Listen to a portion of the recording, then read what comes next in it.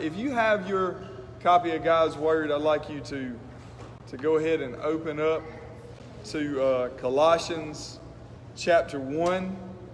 So we're Colossians chapter 1, we're verses 9 through 12. We've been studying Colossians, and so we're on our third of our series of sermons on Colossians. And so I'm going to go ahead and pick up at verse 9. And I'm actually going to read through verse 14. So it says this: "And so from the day we heard, we have not ceased to pray for you, asking that you may be filled with the knowledge of His will in all spiritual wisdom and understanding, so as to walk in a manner worthy of the Lord, fully pleasing to Him, bearing fruit in every good work and increasing in the knowledge of God, being strengthened with all power according to His glorious might, for all endurance and patience with joy, giving thanks to the Father, who has qualified you to share in the inheritance of the saints in light. He has delivered us from the domain of darkness and transferred us to the kingdom of His beloved Son, in whom we have redemption, the forgiveness of sins." Let's pray. God, my Father, I'm so thankful, Lord, to be here, Father. And God, I pray, Lord, that you will do with me what man cannot do alone. God, that you will use me for your mouthpiece. God, that the words that I speak will just be a testimony to you, Father. God, that we would just relay this message, Father, of what you would like your saints to hear. God, I pray, Lord, that if there be one person that is not a believer here tonight or listening tonight, Father, God, if there be even just one, God, that you'd slay their heart. God, my Father, that you would open their eyes. And God, for all the believers that are hearing this tonight, Father, I pray, Lord, that you would give us the ability to submit to your word, Father, to believe it as truth, and God, to live it out. God, we know that we can only do that by your grace. God, we can only do that by your Holy Spirit. And God, I pray, Lord, that you would send help now. God, we love you and we thank you. It's all in Christ's name we pray. Amen. So the last time that we met, and we were talking about how Paul, he loved the Colossian church. And the reason why he could love them, and the reason why that really any of us could love each other, and that he could love believers from all over, and that he could pray for them, was because of that hope that was laid up in heaven. We spoke about, how that hope of what is our inheritance is, that how that should be something that drives us, and that hope, that same hope driven, that it would cause us to love in such a profound way.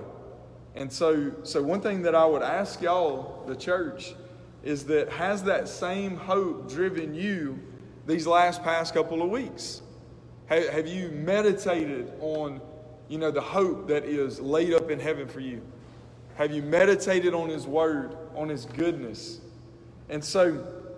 And we learned also that the Colossians, they heard about the gospel because of, I'm gonna say it like this, even though I don't even believe it like this, but a chance meeting.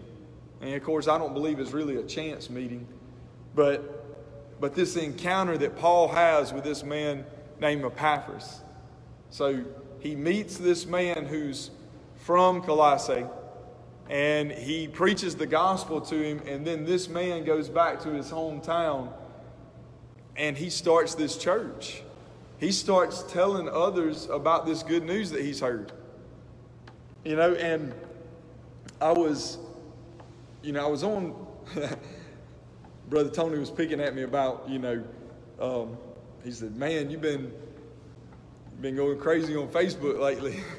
And I was on Facebook, and I saw a quote of, the SBC president, J.D. Greear, he put a quote about, the scripture about the 99 and the 1, the lost sheep.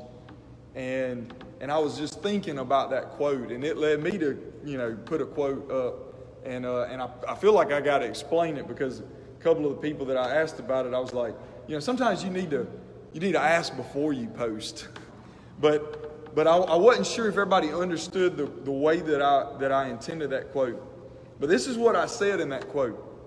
If the 99, the 99 sheep that aren't lost, aren't out in search for the one, then we're doing discipleship wrong. And what I mean by that is that God's chosen instrument to go to the lost world is the church. And so we as his sheep, if our purpose, as a church, is to not go out and find the one, to go out and search for the lost, then we're doing discipleship wrong. And so that should be, our drive. And I started thinking about, how Paul had this encounter with this man, and how this man takes it back to his home, and how he, through him, God starts this church. And now here Paul is writing to this church in Colossae.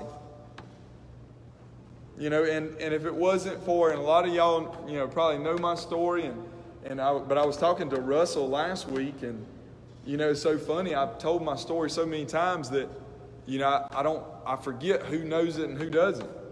And I started talking to Russell, and he had never heard that part of my story about how this chance encounter with this man at a McDonald's with me, really it played such an instrumental part of my life in leading me to the faith, really leading me to a real faith. I mean, I thought I was saved. But yet this man, for the first time in my life, South Mississippi, a stranger, I heard the gospel, no telling how many times, but I had never had a stranger walk up to me and tell me the gospel. Until then, I was 21 years old.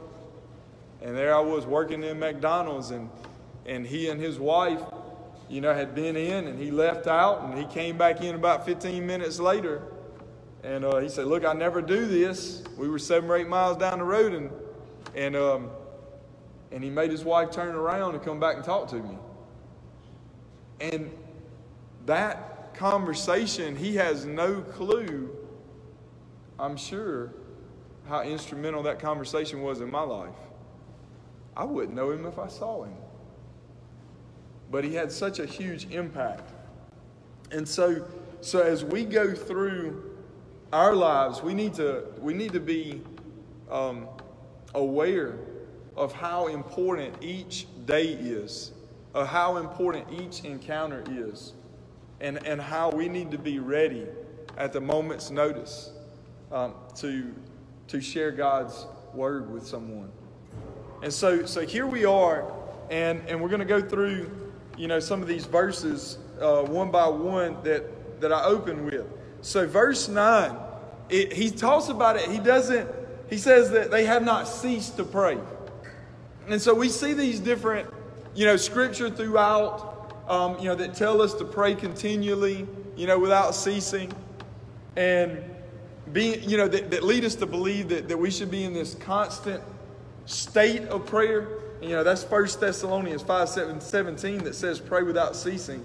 Now, obviously, Paul and Jesus and, all these disciples, they ate and slept. It wasn't like that they were praying nonstop. Okay, so we know that they did many things. Paul studied and he debated, and Paul made tents, and that he did other things. But I believe the heart of what this verse is saying is that, since he's heard about this church, that day and night, as he goes to prayer, that he remembers them in prayer, that they're on his mind. And that as we go through our lives, as we go through our days, that being in a constant state of prayer is that meditation on his word, meditating on God, being ready to pray at a moment's notice, constant conversation with God. Him speaking to us through His Word, us speaking to Him in prayer. And so here in 2 Timothy 1:3, listen what Paul says in this letter to Timothy. I thank God whom I serve, as did my ancestors, with a clear conscience, as I remember you constantly in my prayers night and day. So he's telling Timothy, I remember you in my prayers. And so one of the things that we need to also be aware of is that our prayer life should be just that. And we've talked about that many times in here, a constant prayer. But also that we would pray for our brothers and sisters.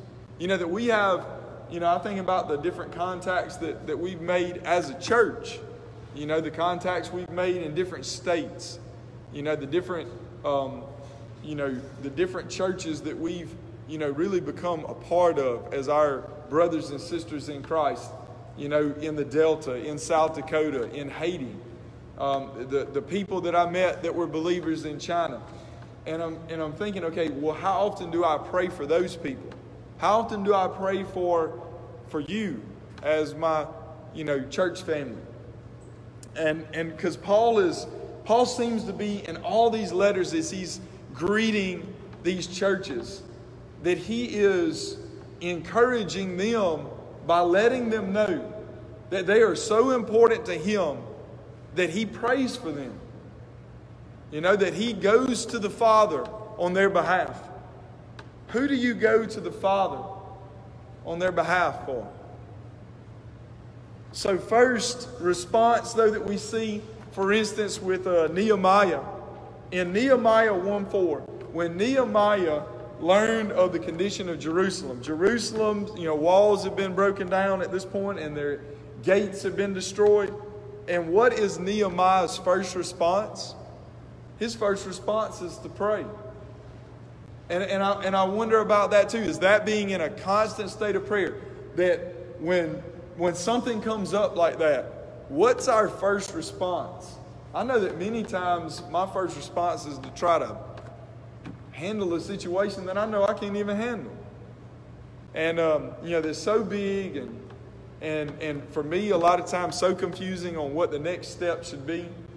And a lot of times I just head into it, headlong. Or it paralyzes me. Sometimes I feel paralyzed by the situation. And so usually it's one or the other. And I, to be honest, I'm embarrassed to say that a lot of times it's not my first response. Here the walls of Jerusalem torn down, the gates destroyed, and Nehemiah, he doesn't, go and say, oh, let's rebuild right away. His first response is, this is too big for me. His first response is to go to God. And so here is our hearts and our minds are on God. If our hearts and our minds are on God, that we will worship and praise Him. That's our response. I know that that's so simple, but when we think of Him and His goodness, we will praise Him. In all of our senses, we should do this. We should practice this in all of our senses. What I mean by that, how we see, hear, taste, smell, and touch and feel. That we would not be enamored with the creation, but rather the Creator. I'll take, for instance, sight. Seeing something. Seeing a beautiful rainbow that reminds us of His promise. But also, if you were to see a hazard in a road and it causes you to slow down and swerve and miss that hazard, those things are worthy of His praise. Sight. What He gives us that can cause us to be enamored by His creation, but also the eyes that He gives us that can help us avoid danger. Hearing. To hear the beautiful song of the birds, the sound of a waterfall, or to hear a siren that lets you know, to take cover that the storm's coming. Those things are worth our praise to God. taste. Whether it's like a taste of a perfectly cooked steak or the taste of poison on your mouth and you spit it out before it's too late. Those things should cause us to praise God. All the things that we experience should all go back to focusing on the one who gave us these senses in the first place. Smell. Whether it's the smell of bacon frying in the pan, and I'm thinking on that one, I could have used bacon for all these senses, you know.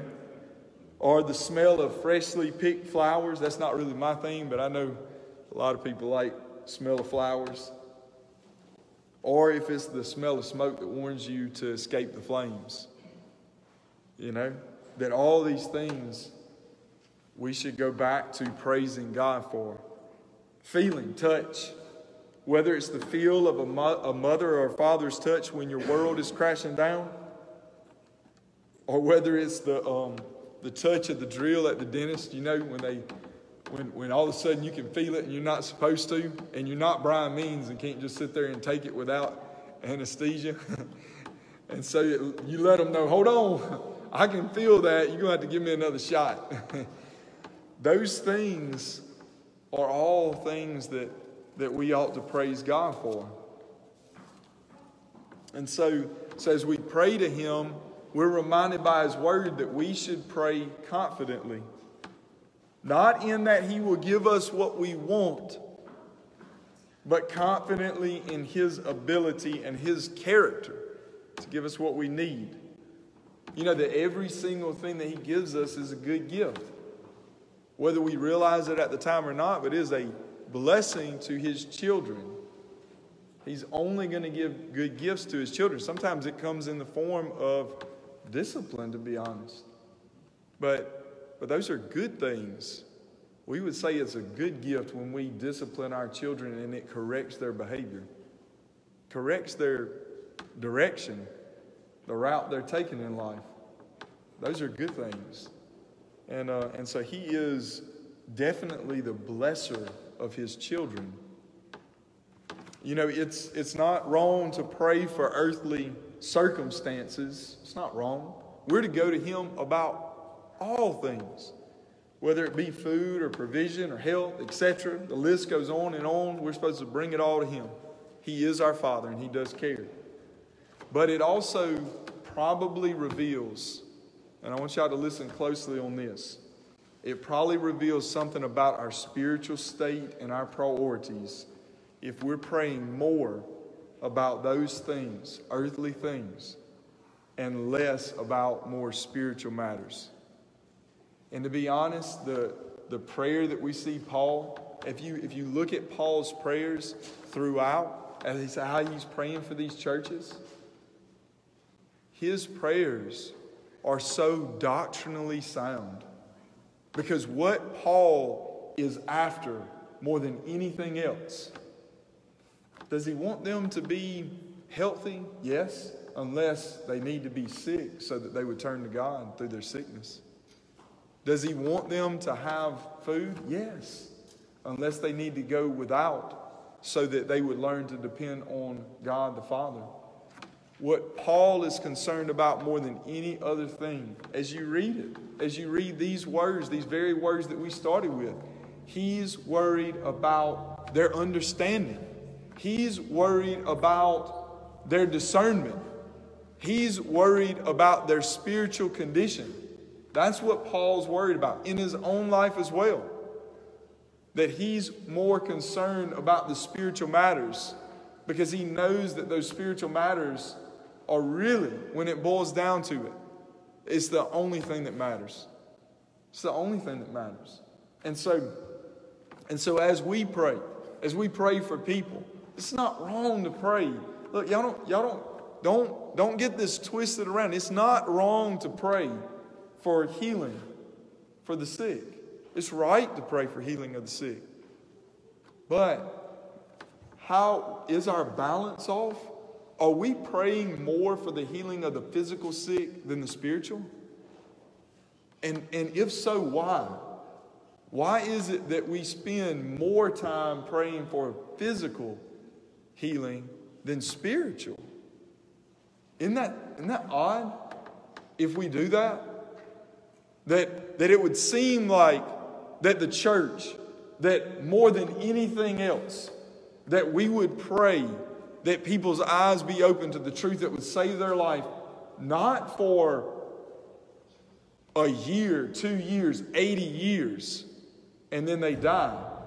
And then for what? To go to hell if their spiritual matters are not taken care of? If they're not saved? And so here we must make sure that as a people that we don't prioritize it wrong. So here, also in verse 9, praying that they would be filled with knowledge of His will and all spiritual wisdom and understanding. Oh my, we need that in our day, don't we? I mean, I need to start praying that more for myself and our church and for all believers, that we would be filled with knowledge of His will and all spiritual wisdom and understanding. Not knowing is really tough on us, isn't it? We want to know. We want to know everything or as much as possible. You know, we struggle with the unknown. But there's so much that I believe that God holds back for reasons. But there's so much that He's given us that we won't search out.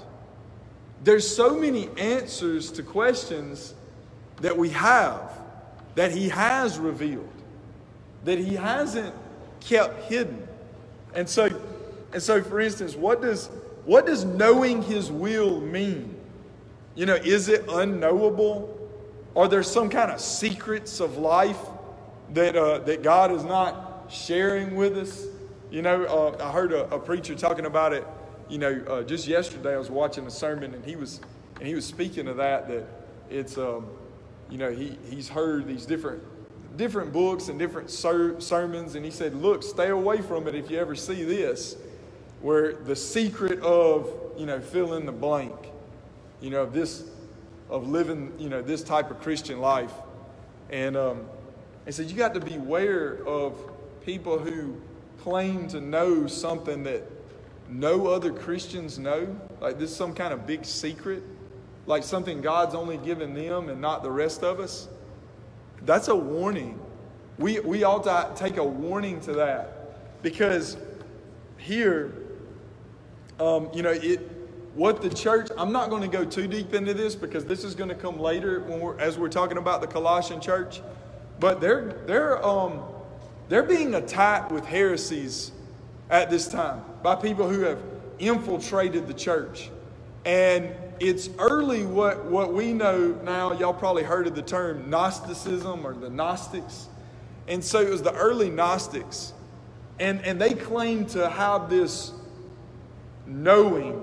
They believed they had this secret, that God had given them this secret understanding that, you know, the rest of the apostles didn't have, that the rest of the church wasn't privy to, that God had spoken to them. And there's still a lot of that goes on today. And like I said, I'm not going to stay on that too long because that's for another night. But we have to be really weary of when someone claims to know something that God has given them, because I'll just read some scripture. He's given His word to us. And so everything that we need to know is here. And that's to make sure that we don't follow down a wrong path. But listen to what the Word of God says in Deuteronomy 29:29. The secret things belong to the Lord our God, but the things that are revealed belong to us and to our children forever, that we may do all the words of this law. You know, God's not hidden Himself. He's revealed everything that He wants to reveal to us, His children. And so now we are blinded to it until our eyes are open to this. Now, and what I want y'all to understand is that I mean, for me, I read through this book when I was in high school a couple times, and I still didn't understand it. It wasn't until he opened my eyes to it. So the mystery is Christ. The mystery is in this book, and it all points to Christ. He is the mystery. And so if there's someone out there who's trying to tell you that they know this mystery that the rest of the church isn't aware of, be very careful as to where they're leading you. Listen what Isaiah 11:1-2 says. And to me, this is pointing to all things we need are found in the Lord Christ Jesus. But listen what it says. There shall come forth a shoot from the stump of Jesse, and a branch from his root shall bear fruit. And the Spirit of the Lord shall rest upon him, the Spirit of wisdom and understanding, the Spirit of counsel and might, the Spirit of knowledge, and the Spirit of the Lord. Now, this scripture is a messianic prophecy from Isaiah. So written hundreds of years before Jesus Christ, but written about Jesus Christ. And listen what it's saying. It's saying that the Spirit of the Lord shall rest on him. The Spirit of wisdom and understanding shall rest on him. The Spirit of counsel and might, the Spirit of knowledge. And if you look at Paul's words where he's talking about, knowing God's will and the understanding and the wisdom. So what is that? And it talks about, the mystery of the gospel. It all is about Christ. It's what Paul couldn't see until the road of Damascus when he struck blind, and then he ends up peeling the scales off of his eyes, and then Paul could see. He could see what he couldn't see all that time. That was right before him all that time. It's that Christ is the mystery, is the gospel. And so here, Psalm 145:18 says, the Lord is near to all who call on him, to all who call on him in truth. He's not hiding himself. It's not just for some believers, that some are privy to this information and you need to listen to them. His word is available. He is available. James 4:8, draw near to God and he will draw near to you. Cleanse your hands, you sinners, and purify your hearts, you double-minded. Wisdom is the ability to apply knowledge correctly. Y'all think about that. That's what he wants us to have, that spiritual wisdom. So not just to be full of knowledge. If we're just full of knowledge, we're missing it. If we're just full of knowledge, we become like the Pharisees. Being full of knowledge is the first step, but then how do you apply that knowledge? How does it look in your life? And so wisdom is the ability to apply the knowledge correctly. Understanding is to be able to tell the difference between right and wrong, between true and false. And that's what he's saying, that he is going to, that's what Paul's praying for them, that they be able to see that. The difference between, spiritual truth and the false teachers that were among them. That's what Paul is praying for them. And that we need to understand that that's the very same thing is going on today. That he is praying for their spiritual wisdom.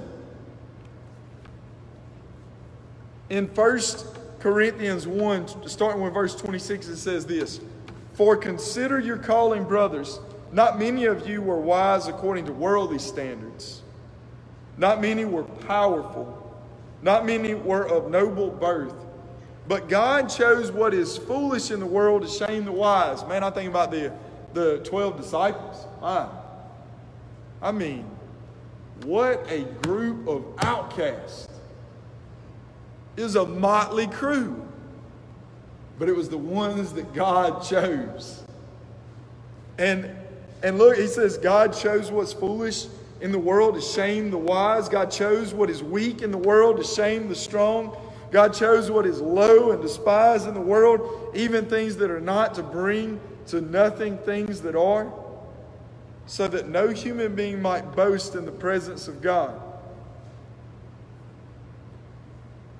And because of him, you are in Christ Jesus, who became to us wisdom from God. Y'all remember when, Paul thought he was all that before conversion. He was on his way up. We talked about him. I mean, he was prestigious. And then after his conversion, he looks back at what he had, and what does he call it? It was rubbish. It was trash. All that he had lived his life for. Because of him, you are in Christ Jesus, who became to us wisdom from God. It is Christ who is the wisdom. Righteousness and sanctification and redemption. So that as it is written, let the one who boasts boast in the Lord. Y'all think about it. With our minds on Jesus, we will preach Jesus, won't we?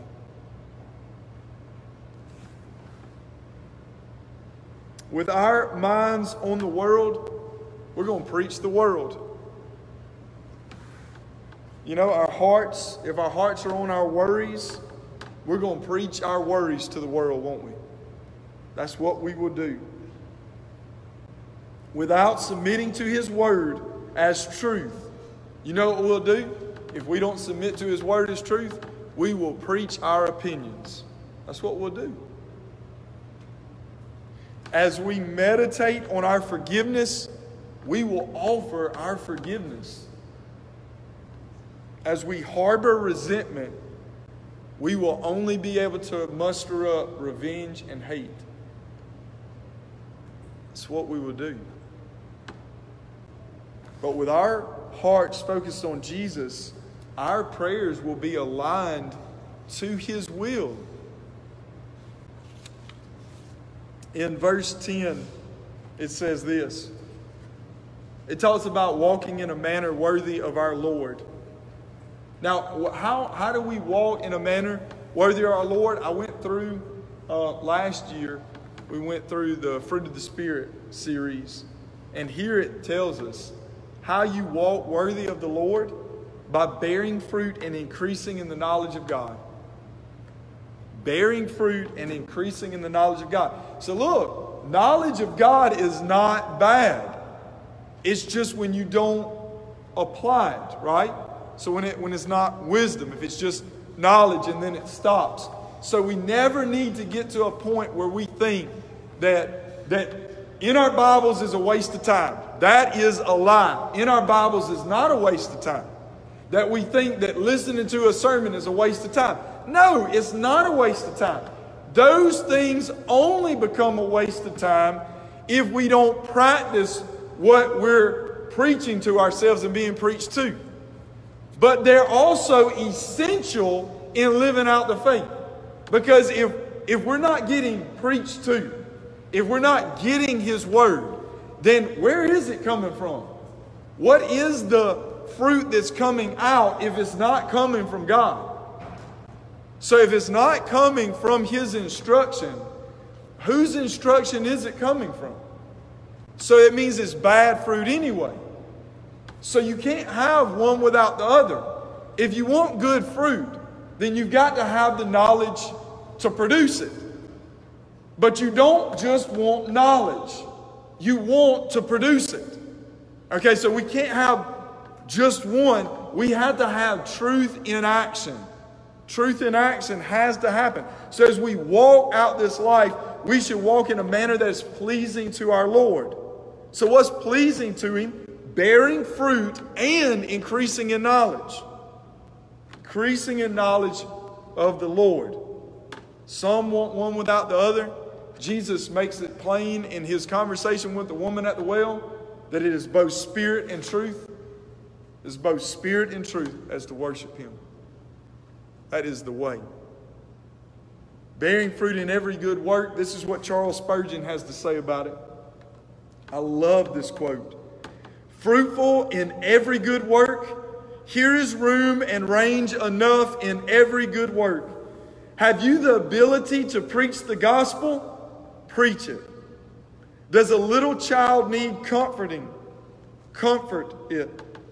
Can you stand up and vindicate a glorious truth before thousands? Do it. Does a poor saint need a bit of dinner from your table? Send it to her.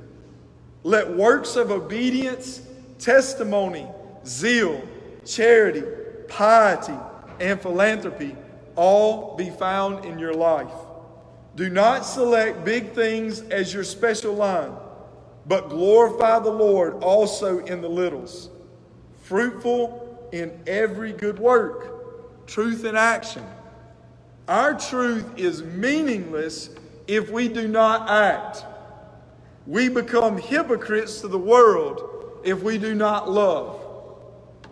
In verse 11, it says that we are strengthened. That's what he's praying for. He's praying for their strength, for endurance and patience. And then he adds with joy. I love that. He gives us power, spiritual power directly from God. This power is there for our endurance and our patience. And I think about it this way. Why do we need endurance? For when we want to quit, right? When we're ready to give up. Because our flesh wants to give up. Why do we need endurance? For when we want to quit. Why do we need patience? To be honest with you, when everybody else wants to quit around us, we need patience. So we need both endurance and we need patience. We need patience for the people around us that are so frustrated and they falter and they stumble. We need patience. And we need endurance for ourselves when we stumble and we're wanting to give up. But it says with joy that Christ, the walk that he is asking us to follow after him. He set his gaze upon the cross with joy. We can do the same as we carry our cross. We can do that with joy. Tony talks about it, Brian talks about it too, and I've talked about it too. It doesn't always mean that there's going to be a smile on our face. To be honest, I think we ought to do it more. Because as we think on the things of God, it ought to bring a smile. It ought to bring laughter and true joy. But we know that this life is full of trials and tribulations. And it's not always going to look pretty. But as we hold on to the truth of the gospel, that as we endure and we're patient, because God gives us that strength, that we can do so with joy. If he can set his gaze upon the cross with joy, endure the cross, then we can do the same because it is he who lives in us. And then verses 12 through 14 as we close. Think about this. It says he qualifies to share in the inheritance of the saints in light.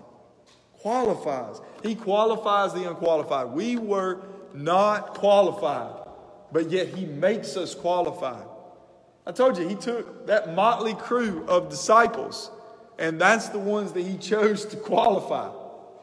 That so many times, and I know that my brothers who take this pulpit too, that they feel the same way.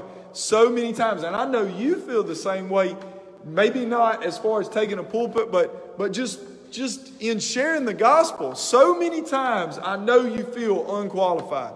So many times I feel like I don't deserve to step in this pulpit. And I know that it's at those moments that's probably when I'm most close to qualified. Because I know that in those moments that I realize I'm not worthy, and that it is only by his grace that I can stand up here and preach his truth. It's in those moments that I realize how broken I am and how much I have to depend on and rely on him.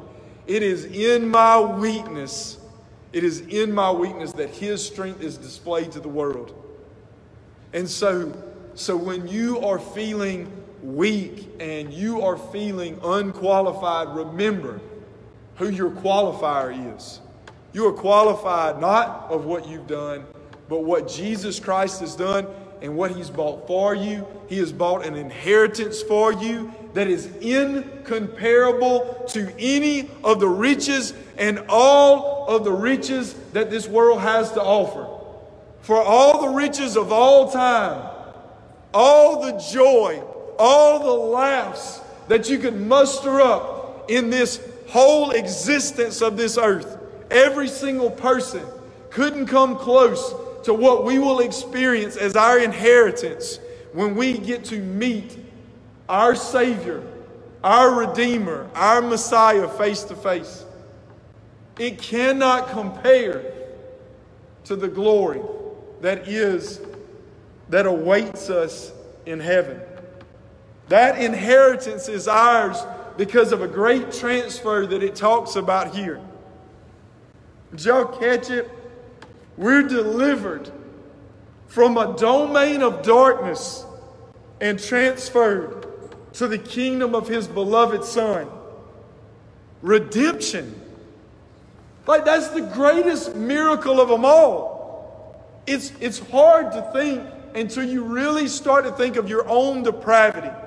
What I mean by that is that we of ourselves would never search after Him, because the Bible calls us enemies, children of wrath, and it doesn't just say that. It says we're dead. We're dead men and dead women walking. So when I think about it, when I think about that scene in Ezekiel 37 with the valley of the dry bones, and Ezekiel is told by God to preach to those dead bones, that is the miracle.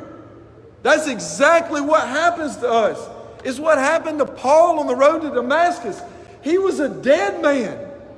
He was all bound up by the law, thinking that he could obtain his own salvation, thinking that he could be good enough. He was a dead man. He had no clue he needed Jesus. He thought he could do it on his own. You and I were dead. The greatest miracle that's ever happened in our lives, that is unexplainable, is how the God of the universe, who gave us life to a people that all we did is reject Him over and over, that He would offer grace, open our eyes, and cause us to see, that He would give life to the dead men and women, and that He would not just forgive us, that He would propitiate, that He would not just forgive our sins and let us walk free, but that we would become children of His, that we would become sons and daughters. And not only that, that because of this redemption that we now have, that now our mission to the world, that we have been reconciled, that we've been reconciled to the Father, that now our mission to the world is that we would be ambassadors of this great reconciliation for the rest of the world. That is our call. That should be our prayer. Are our prayers too small? How big is Paul's prayer here, where he's asking for their spiritual wisdom, where he is asking for the Lord to bear fruit and increase their knowledge, where he is asking for them to have endurance and patience, but to do so with joy, and where he reminds them that they have gone from children of darkness to children of light. For if that's you today, if you have gone from a children of darkness to a child of light, shouldn't our prayer be that others would have the same? That should drive our prayer life. That God would send laborers and that we would be one of them.